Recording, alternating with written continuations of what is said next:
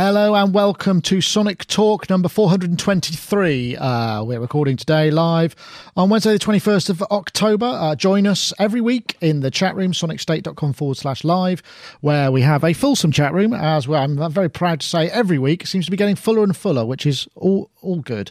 If you're not sure what we're on about, we are a music technology podcast. We talk about music production and the technology behind making music, and you can subscribe to us on YouTube. In fact, I suggest you do, because it's not all we do. We put lots of reviews up, gear reviews, interviews, all kinds of good stuff. So do that thing and then you'll know. Anyway, that's it. Message over. I want to say thank you very much to our show sponsors this week. iZotope are telling you about their Break Tweaker, Beats Machinery software, which is pretty awesome, actually. You can actually win a copy if you stay tuned. And if you were here last week, you may have won a copy too. So hang in there and we'll give you the info on A, how to enter the competition, and B, how to get in touch if you have won the competition. Right, that's it. So we'll go over to our panelists. I'm going to start over here with Mr. Dave Spears in his Synth Cave version 2. Dave Spears, of course, GeForceSoftware.com, makers of fine software instruments, although you might wonder why that would be, with so many hardware instruments behind him and what looks like a vintage microphone. You really have changed things around, Dave. How are you? I'm okay, thank you. Yeah, it's been epic. It's been really epic. God, I mean, when you go, it's not a huge room, so I've been working on a 2008 Mac Pro for ages, and it was time to make the upgrade, but I've still got so much stuff on the 208 Mac that I need to access that regularly, so it was... Okay, new Mac Pro, new stuff. Right, everything out the room, rewire, redo everything. New screens, new Mac. Really nice little Pegasus RAID drive system. Beautiful screen, I hasten to add, which Robbie's got as well. For me, it's just like the... Oh, is that the super wide one? Yeah. Yeah, the LG Mofo screen. Is that what it's called? LG it should be, 37-inch, isn't it? But it's not 37-inch 16:9. It's called the 34 something or other. Oh, 37. I can't remember. 37 monitor. I'm just going to look at that, see if I can find it out, because it's just super wide. No, I can't. WXGA monitors. Yeah, I'll give you a little link. No, because I've got a new thingy as well, new webcam as well. Look at that. It's whoa, super wide. Yeah, that's neat. So you can get everything in there.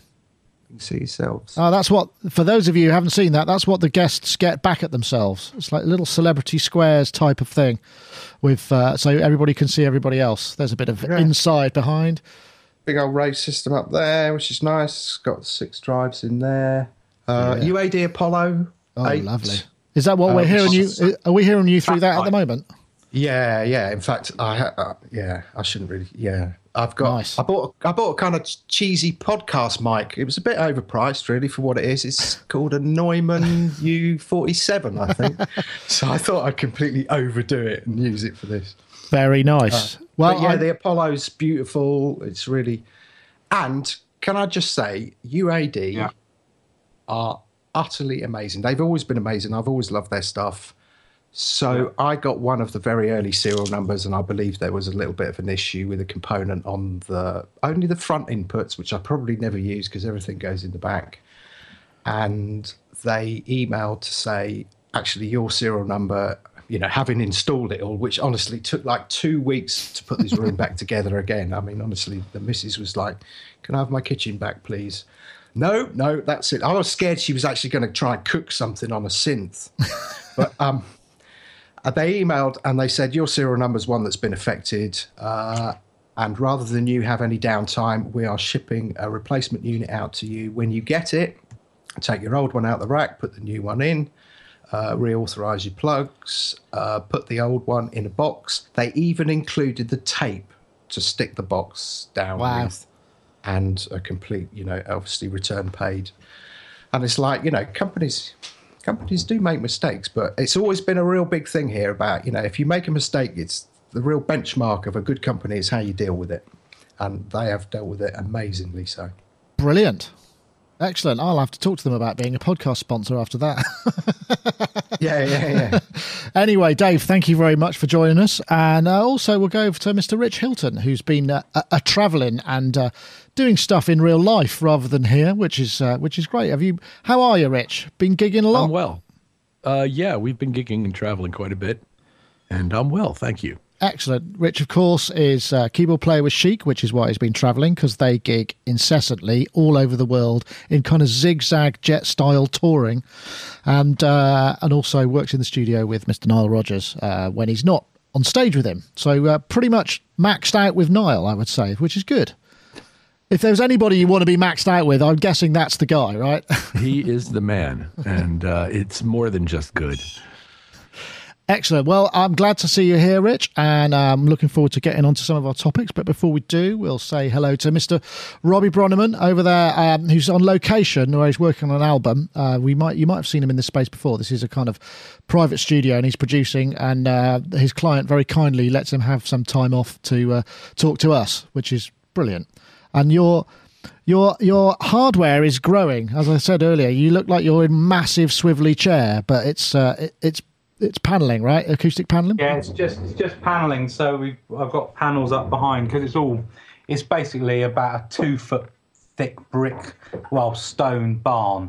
So all the walls are just, stone. So we've brought a load of these clear sonic panels to kind of put behind, and some bass traps in the corner and stuff, and brought the kind of wall a little bit, behind me, so I don't have to have this big space behind me. So it does a little bit more controlled. It does sound different, actually, from the previous times. So excellent, that's good. Worked well, yeah. And what stage are you at then? Are you still tracking, or are you in mixing and arranging? What's going on? We've nearly got 4 songs totally completed. I like to kind of we like to work on a song and do it to its completion and then move on. Okay. So, yeah, as opposed to have loads of eggs and, all jumping about. Spinning. Well, yeah. Excellent. So we've got 3 totally finished and 1 just about to be finished at the end of the week. Well, thank you very much for joining us, Robbie. So we can move straight on. I did say thank you to the sponsors, didn't I? Yeah, so let's do that. Right, so let me press go, and something may happen.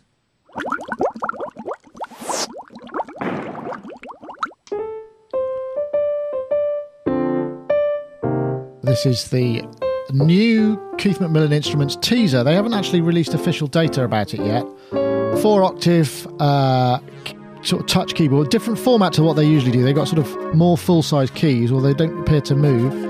Pressure modulation, X and Y, very sort of rolly rise, seaboard rise kind of in concept, because it does the multi-dimensional modulation. Expressive, that's what I was looking for. And there he goes.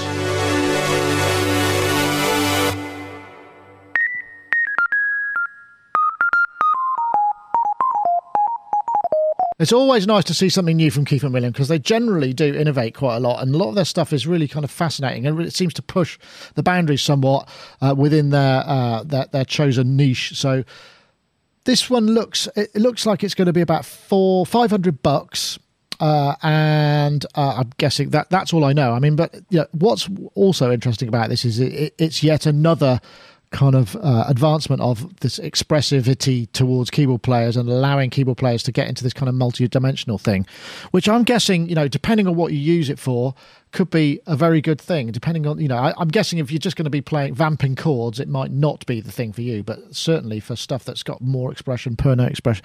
I'll start with you, Dave, because one thing that struck me about all of these things, same with the Roly Seaboard Rise as well, is the ability to, if you could map those CCs out to various different control voltages and control all of that lovely electronic stuff as well, that could really start to open up the world of electronics and keyboards a bit further than it already is, right? Yeah. This looks quite fascinating. Am I correct in thinking this is the same price as that little Seaboard thing? No, the Seaboard is a couple of $100 more. Okay. I think it's £500 or $500. So I think. Okay. Oh, I'd like to try this. And again, is this I'm doing this, but where you actually wiggle the key, does that seem to have an impact on? You can, you can do that. It's got the X and Y, so you can do the pitch bend and stuff. I mean, obviously you need something that can receive that information and act upon it, which is obviously the crux of this thing, really, or how you can map all of that stuff. It's really interesting. I mean, on the original Imposca, we had a kind of guitar synth mode, which effectively gave you 6. You know, it was a multi-timbral version of the patch that you use, and that way you could map it to each individual string, and then you could get your individual pitch bends and stuff like that. And I think in the entire history of the instrument, we had probably about 5 people who used it.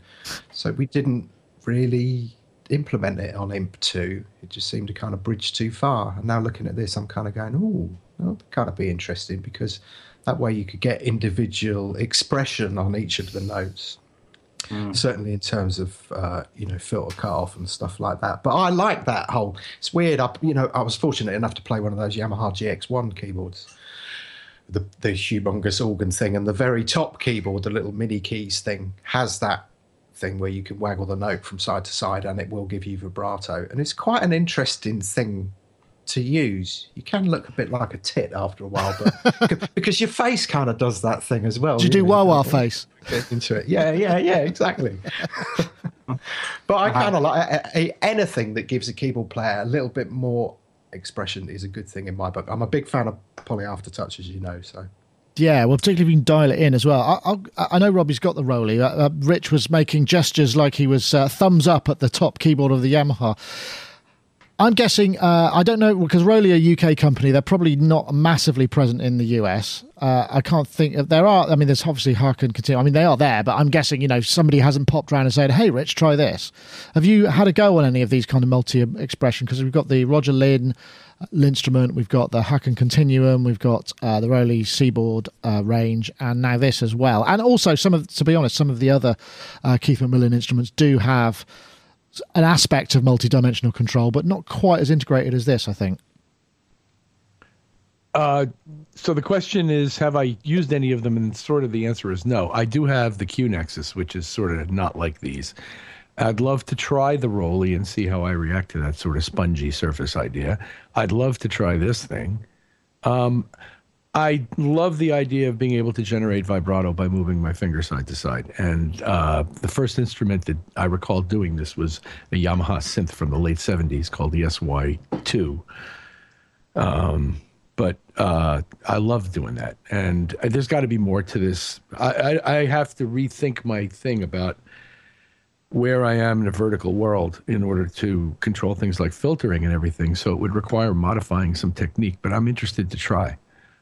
Yeah, I mean, I think, again, it probably has applications as a separate controller where you would, you might not want it on your stock big MIDI keyboard controller that is going to be, but yeah, elsewhere.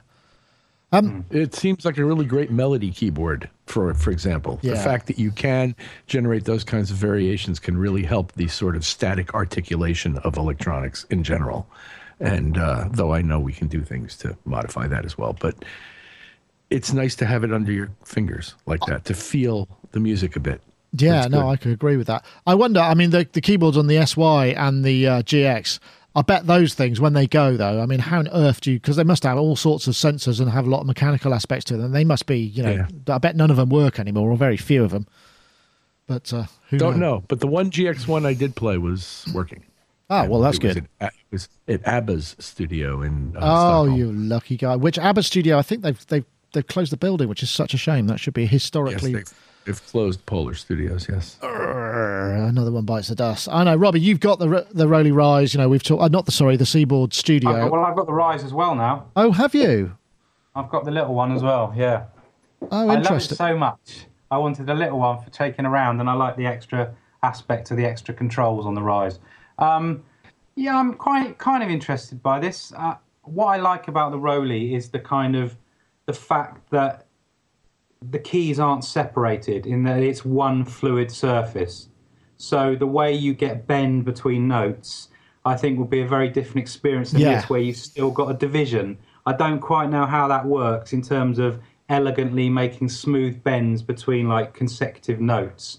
And obviously you don't have the ribbons at the top and the bottom, which is great with the Roly, because you can use your thumb. If you're playing a note, you can use your thumb underneath. It's a different instrument, but I mean, like Rich and Dave said, anything that kind of encourages people to think a little bit more outside of the standard keyboard playing style, I think is great. And certainly with some more instruments, hint being optimized for use with this, without being too much of a pain in the arse to set up, I think would be great. No pressure, Dave. The Equator. Ironically, I bet you could use the Equator software that Rowley do great with this new Keith McMillan one. Yeah, well, I think the thing about the Keith McMillan one, because you're right about the Rowley and the ability to do the slide stuff, but this seems to kind of be a bit more regimented, which for many people might be a kind of easier gateway to make the leap from a regular keyboard to one of those, because it's more delineated and it's got that multi-layer. So you've got black keys, white keys, which you do have on the Rowley stuff, but you've also got the black keys also extend down parallel to the white keys effectively, don't they? So the whole, like you say, the whole surface is fluid. More in the interesting thing about. I was going to say, the interesting thing about having the Rowley for a while now, and I've used it quite a lot on this album, got some really great things out of it, is that I don't think of it like I'm playing a keyboard. I really don't think of it like, I'm just playing a spongy keyboard. It just feels like I'm just playing the Rowley. It just feels like a totally separate entity. So although, like you say, there is the chromatic element of the loosely being a chromatic keyboard, you just kind of go into another mode when you play it, which is nice. Because it feels like you're mastering another instrument to what you're used to. Did I hear you say you had to be more accurate with the Rowley in terms of where you place your fingers? Yeah, my first couple of weeks with it, everything did sound like a sick cow all the time. As I said before, it was just everything just sounded like it was wheezy and out of tune, sort of like a bad harmonium sort of thing. But now that I've kind of got used to kind of zoning in, if you've got some sort of keyboard skills, I think you can very quickly work out how to not go into the cracks, as it were. Well, and of course, on the Rise, you can dial out that lateral movement, so you can tone that part down, and so the accuracy improves, I guess, right? Yes, until you're better at it, perhaps. Yes, until you've just got one note playing. Just you lean on it and it plays. But you're right in what you say, that's probably a little bit for just a straight keyboard player who doesn't want to put in, a lot of effort in terms of really learning a new instrument. That probably is more of a halfway house than the Rowley, I would have said. That's excellent. In the chat room, Gravity Feeder says it's the fretless bass of keyboards, which I think is probably quite an apt an apt one, because they are quite hard to play if you don't know how to play them. I think it's 495. Don't know when it's coming yet, and we don't know, because often with the Keith McMillan stuff, they have other ports and other breakout kind of capabilities. Don't know whether any of that's going to be happening on this, or whether it's just going to be pure, MIDI out or USB to MIDI. We're not sure. I'm guessing it's probably going to have to be a USB, because if you probably can't send that much data over regular MIDI ports with optocouplers. I'd imagine it probably has to go, because I know that's the case with Novation Circuit, for instance, where there's lots of controller data that comes out. They use it over USB for the main bulk of all of that control, because MIDI traditionally just won't handle that in hardware, shall we say. Just very quickly, out of interest, Robbie, have you played a Hacker Continuum? No, it's always been on my radar, and but it was just really the sheer cost of it and the fact there was nowhere to play one. I was never going to take a punt on it. Even the small 4-octave ones, like way more than like a Rise, than the one I've got, the Studio. So. I was kind of seduced because I saw all the great stuff that Amon Tobin did on his last album with it, and I was thinking, I would love to get one of those. But it's the age-old thing, isn't it? In this modern age of it, you come unstuck because you can't actually physically get to try some of these things out sometimes. Yeah. It's a good word. No, I've tried one. I did love it. I just wondered how it compared. I think Mark Doty's mad for it. I think he's desperately trying to get one. I'm sure he could get hold of one because he's in the right country for starters. But yeah, well, good. Okay, right. Well, there we go. That's the yes, as I say, that's the KMI Keyboard Pro 4, which is the new addition to the range. I'm guessing we'll start seeing them sometime soon, or at least I hope so. Right. There's also this news.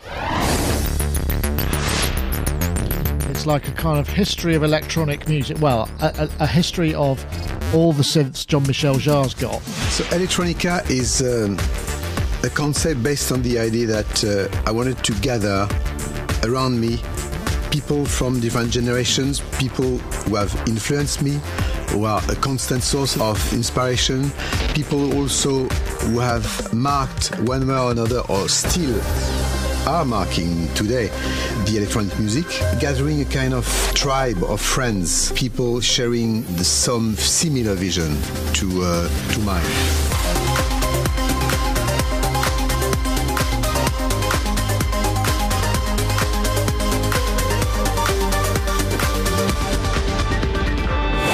Yes, this is the news that, before you all start raving uncontrollably, it's the news the new Jean-Michel Jarre album is out. Oh, God, Electronica it's called. Volume 1, in fact, because I know a few people who have been working or met Jean-Michel, and they're not in this one, so I'm guessing they might be in the next one, or maybe what they did didn't work out, so I don't know, but it's a really interesting concept, this, because he's basically just asked anyone he could think of. I'll bring the webpage up here. This is on the version 1. We've got John Carpenter, Vince Clarke, Armin van Buuren, M83, Gesaffelstein, 3D from Massive Attack, Tangerine Dream, Boys Noise, Little Boots, good to see her there. The F buttons, I won't say it because we'll get expleted, but you can see it on the screen.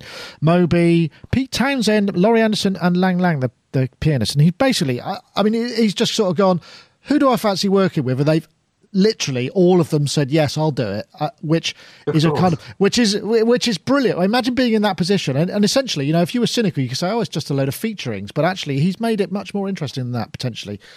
So yeah, kind of a good move. I haven't had a chance to listen to it all. I mean, it's quite Jean-Michel Jarre later years. It's not as atmospheric and ethereal as perhaps some people who remember the early stuff, but there's definitely lots of different flavors to all of it. I know, Rich, I mean, Jean-Michel Jarre, that the first his first forays in the Oxygen 2 and all of that stuff, I mean, and Equinox, absolutely groundbreaking, because when I was going through this, I was listening to that, and then the next playlist would just sort of kick in YouTube, and it would be the beginning of Oxygen, and you just think, God, that is so evocative. It's astonishing how much impact he made, and great idea for a project. Yes, and seems to be all the rage these days. It's very, very smart for him, by the way, to be doing this now with all the interest people have in synthesis again, and with his standing as a pioneer, as you point out. For him to choose now to do this is very smart of him. And a lot of guys are doing albums with a lot of guests. I work for one of them. And the album he's working on now has a lot of very well-known guests. I think it has to do with a lot of things, but mostly I think it has to do with the difficulty in getting music noticed these days. Yeah. And the gradual slide from commodity into the trash can that music is sort of in. And so in order to get noticed, you have to provide as much star power as possible, it seems. But it's branding, isn't it? So, yeah, for example, the new Duran Duran song has Niall and Janelle Monáe on it. Everybody seems to be working with somebody else these days, and it seems to help get these pieces of music noticed. So I think that's what drives it. Yeah, I mean, the other thing I've noticed, I mean, you look at the shit that for each one of these collaborators, there is a video. Well, not all of them, actually, but a hell of a lot of them. They haven't got round to everybody. So they put a lot of effort into kind of filming the meetings and stuff. The Tangerine Dream stuff is really interesting. I haven't had a chance to watch them all, but they've really... If I may say... I'm sorry. If I may say also that Jarre, I'm sure his artistic motivations are pure, and I think he really did think about it and consider these things. And I don't think I don't think they're just sort of bottom feeding what's left of the record business. I think there is an artistic motivation here, and I don't want to seem that cynical about it, but I am pretty cynical about it. Yes, I suppose so. But I mean, it's a big event. I can't think when the last Jean-Michel Jarre album came out. I suppose if I'd done any research, I'd be able to trip that fact off the top of my head, but I can't. This is a really smart move, and it's a big event, really, isn't it? It really is a big event. Robbie. Yes, sorry. I've been following it quite keenly for the last few months, and I bought it the day it came out and had a good listen to it. Interestingly, there's a couple of tracks on it where the top end is so cranked it puts my teeth on edge. There's a couple of sounds in it. I don't know, weird mix choices on a few things. It really is. Like in the car, it literally, it was like I was going, ah. But anyway, that aside, I quite like it. I think it's a bit of a mixed bag, but I always kind of thought it probably would be. Well, inevitably, I suppose, yeah. I think the ones with Vince Clarke and stuff like that really particularly work great. I could do without some of the more sort of cheesy dance collaborations. And I like the John Carpenter one's great, and the Massive Attack one. But, I think like Rich said, it's not a cynical move. I think he genuinely did go around, and as opposed to just sending files backwards and forwards, and just adding a bit here and adding a bit there, he did go and spend time with all the people he worked with. And it was God, it's Jean-Michel Jarre at the door. Quick, clean the studio. It's a mess. Yeah. I thought it was funny. Vince Clarke said when he got the call, he said it was literally the most famous person he'd ever met. That's how he saw it, which I thought was quite funny. That is pretty funny. I think it's a great project. So I wonder if they might try and wheel it out for some sort of limited tour.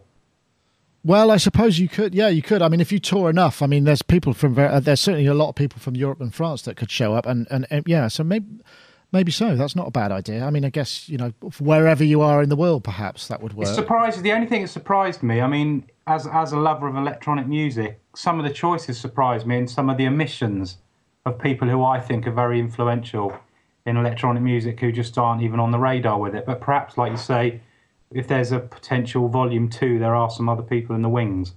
Well, I think I think his idea was, if you sort of read and listen to the videos, is to kind of have it as a catalogue of people who have been influential. He's particularly interested when they're talking about the fact, and I don't know whether this is a controversial thought, but that the electronic music sort of originated in France and in Germany, with the early Erkam and Musique Concrète and all of that sort of stuff, and also in terms of popular music with Klaus Schulze. Is it Klaus Schulze? And Tangerine Dream, and that. So that one was particularly resonant for him, and I just thought that was it didn't sound like marketing nonsense. It actually sounded like he really kind of meant it.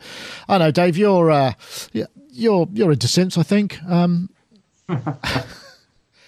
It's an interesting idea, isn't it? Yeah. I'll tell you what I found most disturbing about it is that, does Jean-Michel Jarre ever age?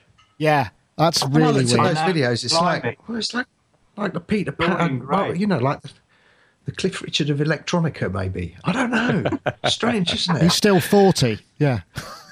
I think what was interesting is you and I had this discussion about Oxygen the other night, and when I put the phone down, I went and listened to it, and I have to say I lost interest in everything after the China concerts. There was something it just didn't work for me. Fairlight and stuff. Yeah, maybe it was, and maybe it's a generational thing. I know a lot of people who are into the later stuff who are younger than me, born later than me.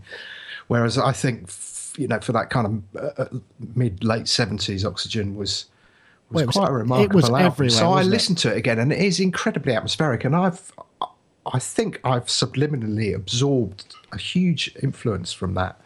Those kind of Berlin School sequences with the lush Selena and chordal stuff going over the top, and particularly the EMS kind of effects and stuff like that. It's very, I can kind of go, oh, I've definitely nicked a bit of that. Oh, yeah, I've definitely borrowed from that. I've definitely had that.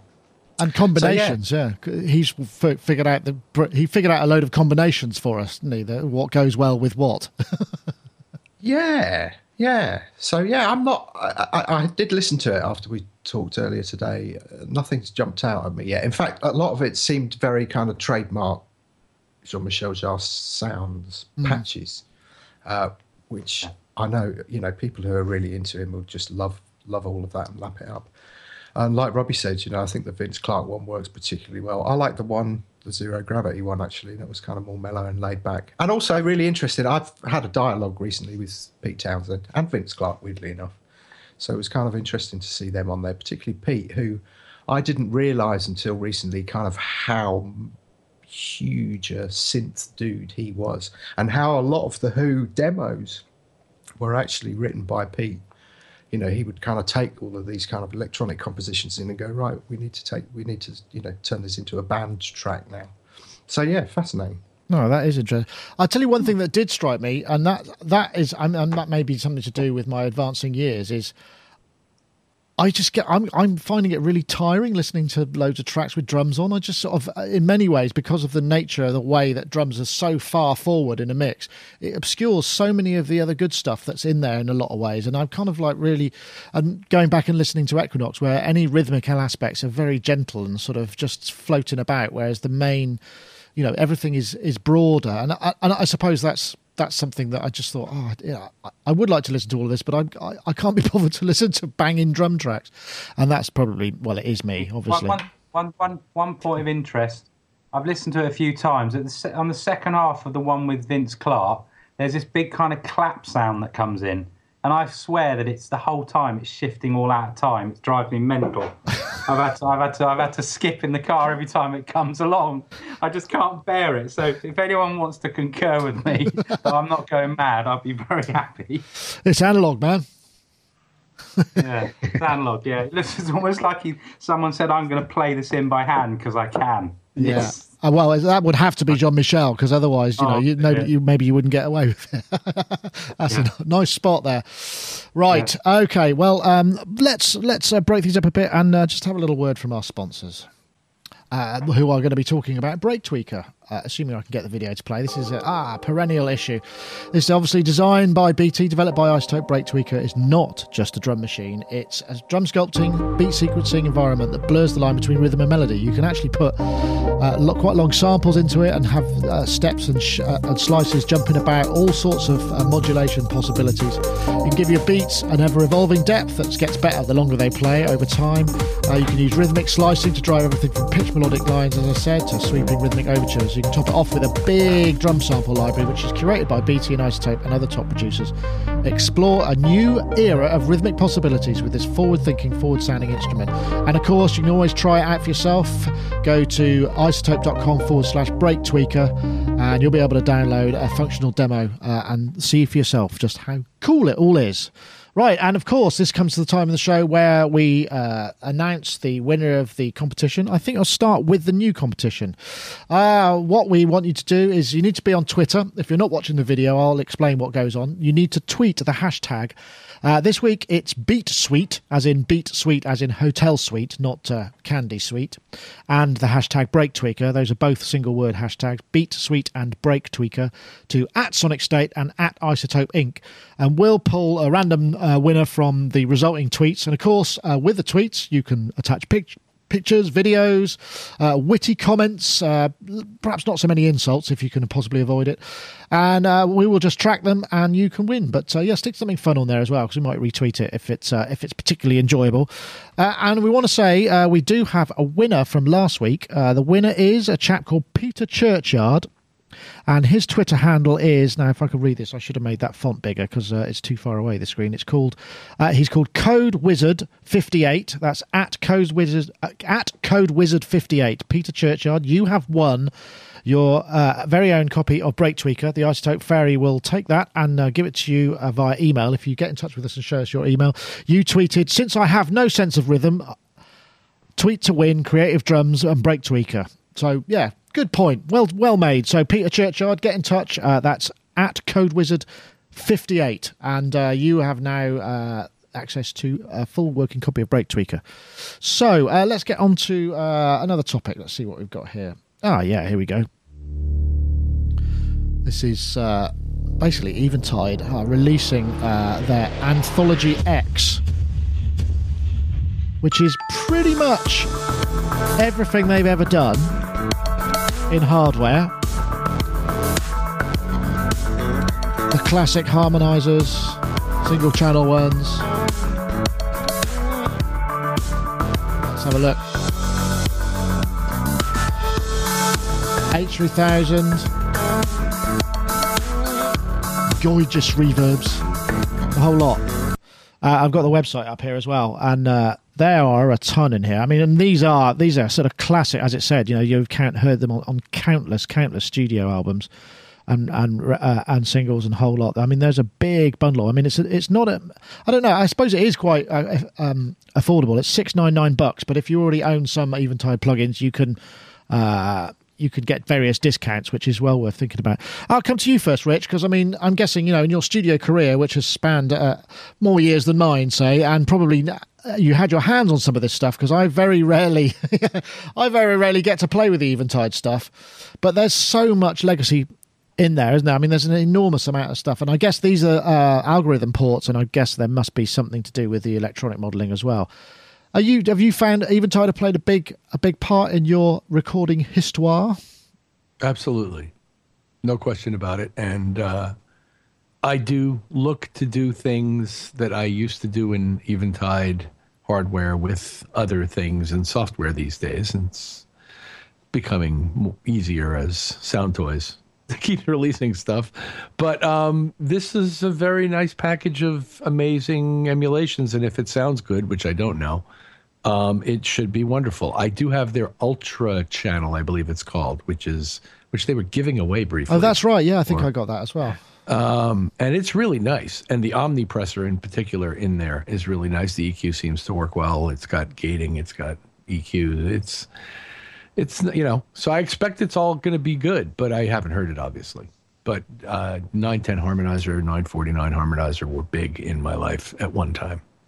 Yeah, and having access to all of that stuff is great. I mean, I know, Robbie, guess you're kind of producing a lot of the time. Some of those classic sounds that you may want to kind of revisit or whatever, are you finding...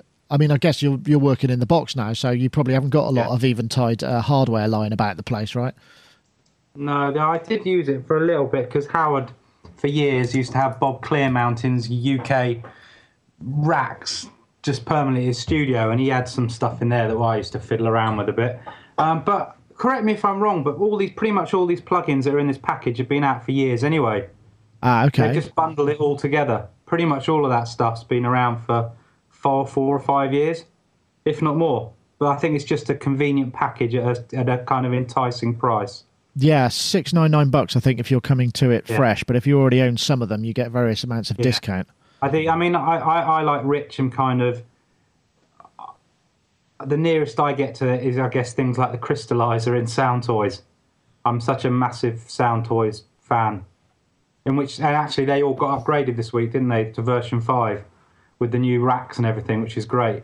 Ooh, well, that's a good tip. Cost me the princely sum of $50, which I thought was a bargain. That is a bargain. Their Microshift also models the old 910, harmonizer behavior. Yeah. I know, Dave, you probably, like me, were perhaps tinkering in studios or watching other people tinkering in studios when if you had Eventide stuff, you were kind of top drawer, right? this and maybe a Lexicon 480. Yeah, and a Bell... What was that? BD80, yeah. Yeah. For sampling. God, that's taking it back. I don't think I was allowed to touch... Well, that was used for drums, wasn't it? I don't think I was allowed to touch any of those. There was a kind of clear demarcation in those days. You're the synth dude. Don't touch the desk and don't touch any of that stuff in the rack. That's it. You create that sound that I've got in my head and it goes... something like that. You kind of beaver away for a few hours and they go, okay, that's it. So I was around this stuff, but I never really used any of it. But it's interesting because I like the Sound Toy stuff as well, and it's interesting that the Microshift is a bit of an emulation. Yeah. So yeah, I've unwittingly been seduced by the Eventide sound. I know that. I wonder if because obviously there are other ranges of effects that perhaps aren't showing up yet in this sort of form, and that would be something that would be kind of interesting to explore. I wonder if you've got any kind of wishes, either any of you guys, as to what you'd like to see available. Some of those classic algorithms from other effects units that maybe are companies that no longer do it. Have you got any wishes there, Robbie? Is there something that you'd like to see softed? We already got one of the ones I wanted, which was the AMS, which came on the UAD, I think, last year. I think there's the other companion AMS. I've forgotten what it's called now. There's the what were they? There was the reverb and the delay one. Yes, they had lots of blinky red lights on them, didn't they? The other one. I'm hoping they'll do the other one, whatever the other one is. But I don't really have much first-hand knowledge of it. I just remember it was kind of the era of the music I love. So but yeah, I mean, we've got so much available now, haven't we? I mean, God, we're just overrun with so many choices and plugins. I just find myself, my plugin buying gets much more considered nowadays. I mean, I used to be like, I've got to have that one because it makes the set that goes with that one. And now I just don't. I'm not into all that. I've just got a clear set of tools that I know I use every day on everything I do. And I like to kind of gradually add a few extras to that, as opposed to just sort of just, buying everything coming out. I don't know. I'm kind of in the idea of, because I grew up with the old Alesis effects, the 8-bit and the 12-bit, right. The MIDI-Verb 1, MIDI-Effects, MIDI-Verb 2, which still has some amazing kind of big reverb. Well, I thought they are. They probably don't sound anything like as good as the other things. SPX 90s, Rev 5, Rev 7, that kind of thing. I mean, it'd be nice to see some of those things available. I know maybe they are, and I just haven't looked hard enough. I don't know. Am I living in cloud cuckoo land, or can you see anything else? Can you think of anything else you'd like to see modelled? I mean, I guess particularly it's going to be more in sort of time domain, but maybe not. Rich, EMT 240 gold foil. I would like to see that modelled. We have pretty much the rest of the EMTs well modelled. Why not that one? I'm not pining away for stuff that looks graphically on screen like the stuff I used to use necessarily. I mean, it's all well and good, and I do enjoy my UAD stuff. But as I consider what I want to use on a thing, the fact that it's got a faceplate that looks like an old Neve is less interesting to me than what it actually sounds like and how it works in this. I don't assume there's a certain seduction that takes place with all this, graphic representation of what is essentially software code, and it may or may not match, what it is what it is. And I have no problem with using them or using things that don't emulate old days stuff. So I don't really pine away for this, the old Yamaha reverbs, the SPX. I'm not that romantic about stuff, as you've probably figured out by now. I think I got that. But an EMT 240 gold foil would be nice now that we have the BX20. What is that? Don't know that one. It's a smaller EMT reverb that used gold foil rather than that enormous plate in the 140. And it was a really great sounding, different character reverb to the 140. And the studio I worked in had one, and I really liked it. Oh. And we also had a BX20. And like I said, they now have finally modeled that. That's brilliant, guys. Yeah, the BX20, I know, because I'm enjoying that a lot. Will's got an EMT 240 plate, and he's also got a BX20 reverb, which it looks like a Leslie cabinet, and I guess the springs run up and down in it. I think it's spring, isn't it? But it's also got this weird thing where the left and the right outputs sound very different, so you can create this quite wide spread of sounds, and it's just got a particular flavour to it. It's very warm, and they look fantastic. It looks the sort of thing that you need to leave a little can of Mr. Sheen and a duster to keep it, to keep it all kind of looking good. Yeah, and that's AKG, isn't it? BX20. Yeah, that's on the UAD now. Right, yeah, I think they released it just recently. Yeah, it's great. But in reverbs lately, I've been romancing these exponential audio reverbs, and the R2 does that colored sort of lexicon-y thing really, really well, and it doesn't look like a lexicon. It just gives me that stuff that I liked. Is that company, Rich? Exponential Audio. I'm getting there. Exponential Audio has two reverbs, Phoenix Verb and R2, that are both outstanding and very different. Let's have a look. Products, Excalibur, Phoenix Verb. And they've gone for a very sort of modern OS type of interface, which means it's uncluttered and you can see what you're doing, which is another thing, isn't it? It's all very well having pretty straightforward to use, and it just things sound great right out of the box. Let's see, what do they call it? I tend to have all my reverbs covered pretty much with the UAD stuff and the Valhalla ESP ones. And then a bit of Altiverb thrown in for a bit of real stuff sometimes. Yeah, got that too. The EMT 250 in UAD is particularly glorious, I think. MT. Is that the one that looks like the space console? Yeah, with the big ships. It's got the handles on it. Yeah, I'm just looking for that. That's the one. I really like that one, actually. That's got a certain something about it. Never seen one of those in real life. No, I think I have. I think they used to have one at the studio I used to work at, or they had one come in. I'm just curious, while we're on the subject of reverb stuff, so do you tend to have like in the way that you would have in your desk when you used to split the effects returns on one side, so you'd have, your small reverb, big reverb, short delay, long delay on AUXs 1 to 4. Do you have a template way that you set up if you're working in that way? Do you do that, Robbie? I do. Yeah, I do. Yeah. I have like about 8 different reverbs and delays for different things that are all permanently in a template. Yeah.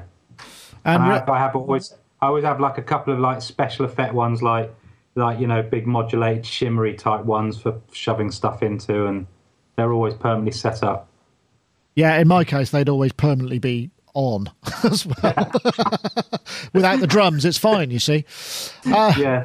Rich, what about you? Do you do the same thing? Do you have a sort of template, or do you tend to build as the job requires it?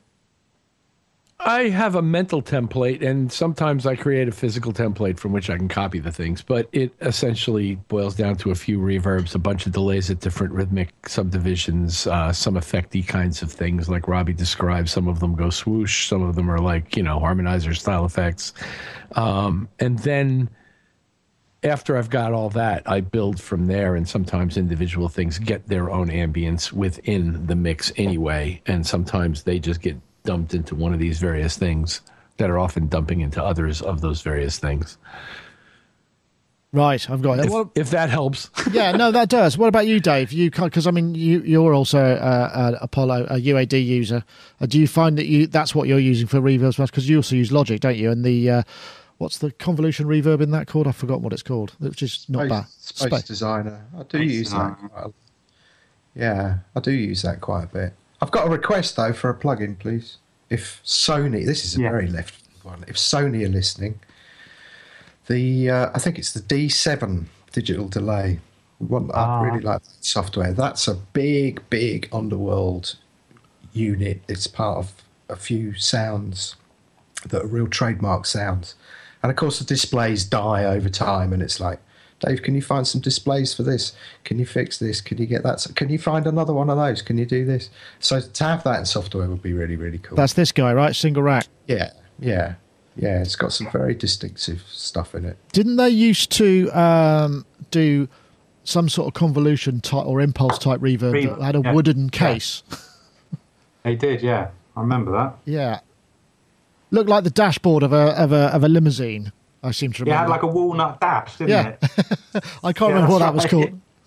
It was like a companion to go with the VL7 almost. Yeah, exactly. Not a great idea. I don't know what it sounded like, but I'm guessing it's probably rare as the proverbial rocking horse stuff. Anyway, okay, well, that's the news of that's the Lexicon stuff. But I mean, if you want to get hold of the whole thing in one go, and maybe you already own some Lexicon stuff, I forget what the pricing is, but most retailers have got it listed if you already own, and I guess it's a downloady thing. Okay, right. Let's see, where are we? Here we go. Yeah, I'm going to go straight to this just because I think it's quite funny and it might work.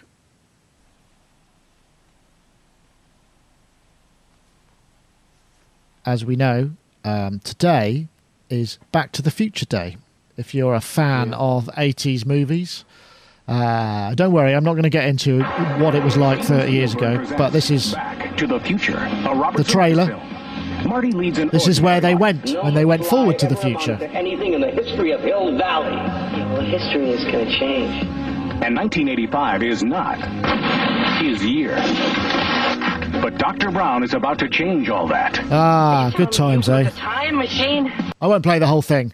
And obviously there's been much, there's been all sorts of, I don't know if you watched Newsnight in the UK, there was a very starting where Jon Snow got into a DeLorean and they did all this graphics of him flying around the universe and interviewing various scientists about, what was actually happening.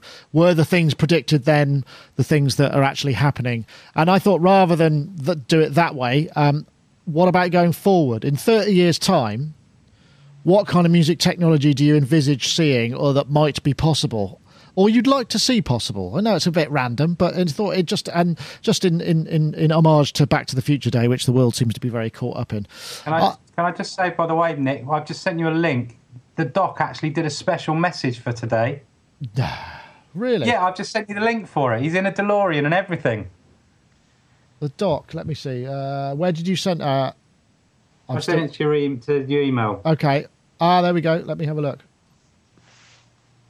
Did a special video. All right. Let's see if we let's have this. Okay. Oops.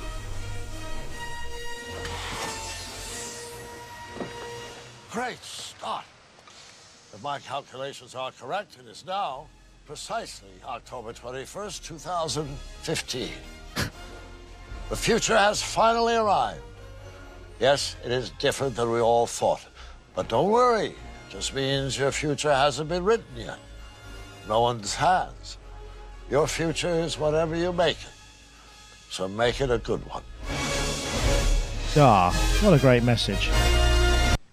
Thanks, Robbie. That was very kind. So back to my original question. Oh, actually, no. Before we go there, Dave Robinson sent in a Back to the Future joke. Dave Robinson, of course, editor of Pro Sound News. He said, question, why are there no electric pianos in Back to the Future? Answer, because where they're going, they don't need roads. Ta-da! There we go. That was fairly rubbish. Fairly rubbish, but there we go. Right. Okay, Dave, you're a man who's got a lot of old technology about the place. What do you think, 30 years' time from now, if you were going forward to the future, what would you anticipate or like to see in music technology? What would I really, really like to see in 30 years' time? Music being valued and musicians being able to make a living. There's a controversial statement, if ever there was one. We could look back on this era in 30 years' time and go, you know what? That was terrible. Now at least we're earning some money. That would just be really something for me. Yeah, well, that's and true. The musicians. So, yeah, that's it. If we're actually even using money by then. If we're even... Yeah. Well, got your Apple Pay thing out. One of my old tracks at number one worldwide. Yeah. Or whatever the equivalent of number one is. You need that almanac, Nick, so you could just go back and anticipate and rewrite the hits and pass them off as your own. Yeah, that'll do. Yeah. I don't know, what about you, Robbie? Anything you care to share? I don't know. I think I'm with Dave. I think Dave, what Dave said, that was what I was about to say. Oh dear. Yeah, look back at this period as being the bleak era, the sort of cold years of music. I think there's got to be a bunch of incredible artificial technology as well. There's some very interesting stuff. Some people have posted that whole thing about the faces being able to superimpose your mouth movements on faces of obviously dead people and stuff like that. That's scary and quite exciting in equal measure, really, because that's just rife for abuse. If we think the whole piracy sphere has been abused, that's personality theft, image theft. Yeah. I'd like to be able to grab things in the air like Iron Man does. Minority Report style. Some of that sort of business. Get rid of these monitors and have these clear monitors they're always showing us in those films. Maybe, yeah, and maybe by then we'll actually have a flying car. Who knows? I don't know. Rich? Yes? What do you think? Discuss. I think that the article I read by the guy who predicted sort of the downfall of the music business, who refers in this to the crisis of proliferation, where everybody has so much that none of it's worth anything anymore. And then he goes on to predict that the three-dimensional printer will change the face of business completely, because now when you need a new kitchen set, you can basically print it in your garage rather than having to order it from Amazon or go to... Yeah, that's the guy.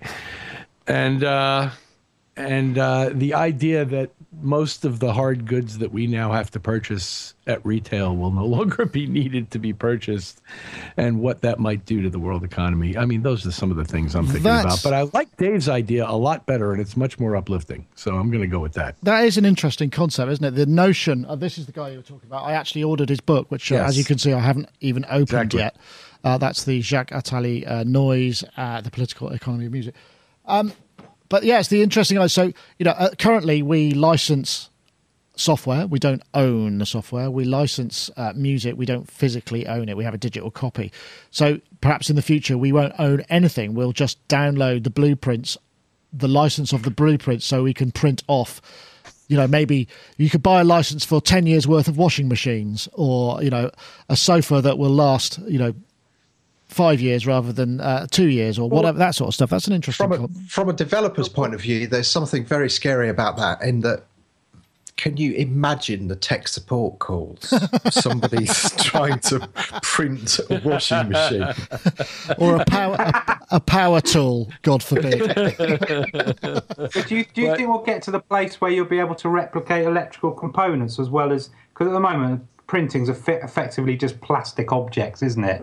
I mean, will we get to a point where you could replicate all the electronics to make a device, or is it just physical, like the buttons snapped off on your washing machine, or, are we talking way beyond that, do you think? That's a good point. I saw an article about somebody printing a car or some sort of vehicle. Wow. Right. I haven't seen that one yet. That would be, but that still requires, that's most, I guess, mechanical, perhaps more than electrical, apart from the actual combustion. No, I get Robbie's point. Yeah. The limitations of the plastic and the non-conductivity and all that. I understand. Well, yeah, it's a strange technology, isn't it? I know a few people who bought 3D printers expecting, to be able to make parts for synthesizers and buttons and things like that, and have just gone, actually, it really isn't there yet. Not on a budget, anyway. You're better off buying a 1970s Plastercraft set and getting some and doing it that way with molds.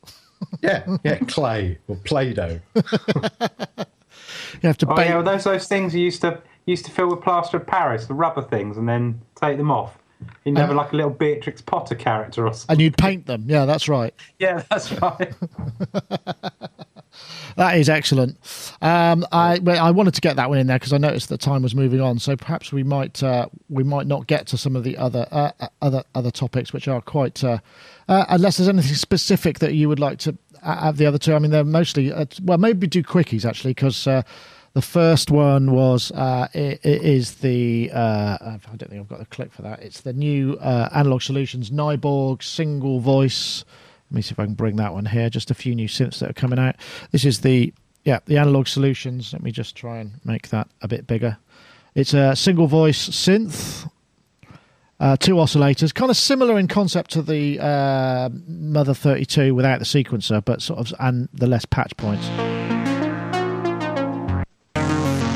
But people have seemed to be quite excited about it. It doesn't look like it's Eurorack-able, but it does sound like it's going to have those nice oscillators and quite creamy filters. I haven't got any of their stuff. I have got one in for review. So that'll be a quick one. And then the other quick one was the, let me see, is it, yes, it's the news of the Erebus Dreadbox modular stuff, which does, I mean, I'm excited by that because their stuff sounds fantastic. As you know, I'm a big fan of the, plug all of this stuff, I might be able to pick it up. A big fan of the Erebus, which I think is a lovely sounding instrument. So that is quite interesting. And Robbie, you sent something in as well. Yeah, which, that looks cool, that thing. I'm just trying to find now. This is the, what is it? It's the Monami. It looks a bit like a Monomachine. It's got that Electron kind of form factor. This is... It's a case that's got all the utility at the top ready. And it's got breakouts already for analog and everything. So it's like a unit that's ready just to put a few of your own Eurorack stuff in. It's all self-contained. So it's sort of a fancy case that will interface with Monami kind of technology. Is that? I am absolutely. I think you can just put Eurorack modules straight down the front, and you've got proper analog breakouts. At non-Eurorack level and all that on the back. Okay. So that top layer is the breakout, and the bottom layer is the Eurorack modules. I see. So the top layer is kind of useful utilities like mixers and stuff that they already provide. Okay. Seems like quite a nice, elegant solution for a portable setup. That does look fun. Are you starting to hanker now? No. The thing is, a man in your position who's producing records, one has to move on. Otherwise, your sound will become sort of, it won't move along the time. You have to buy some more stuff, Robbie.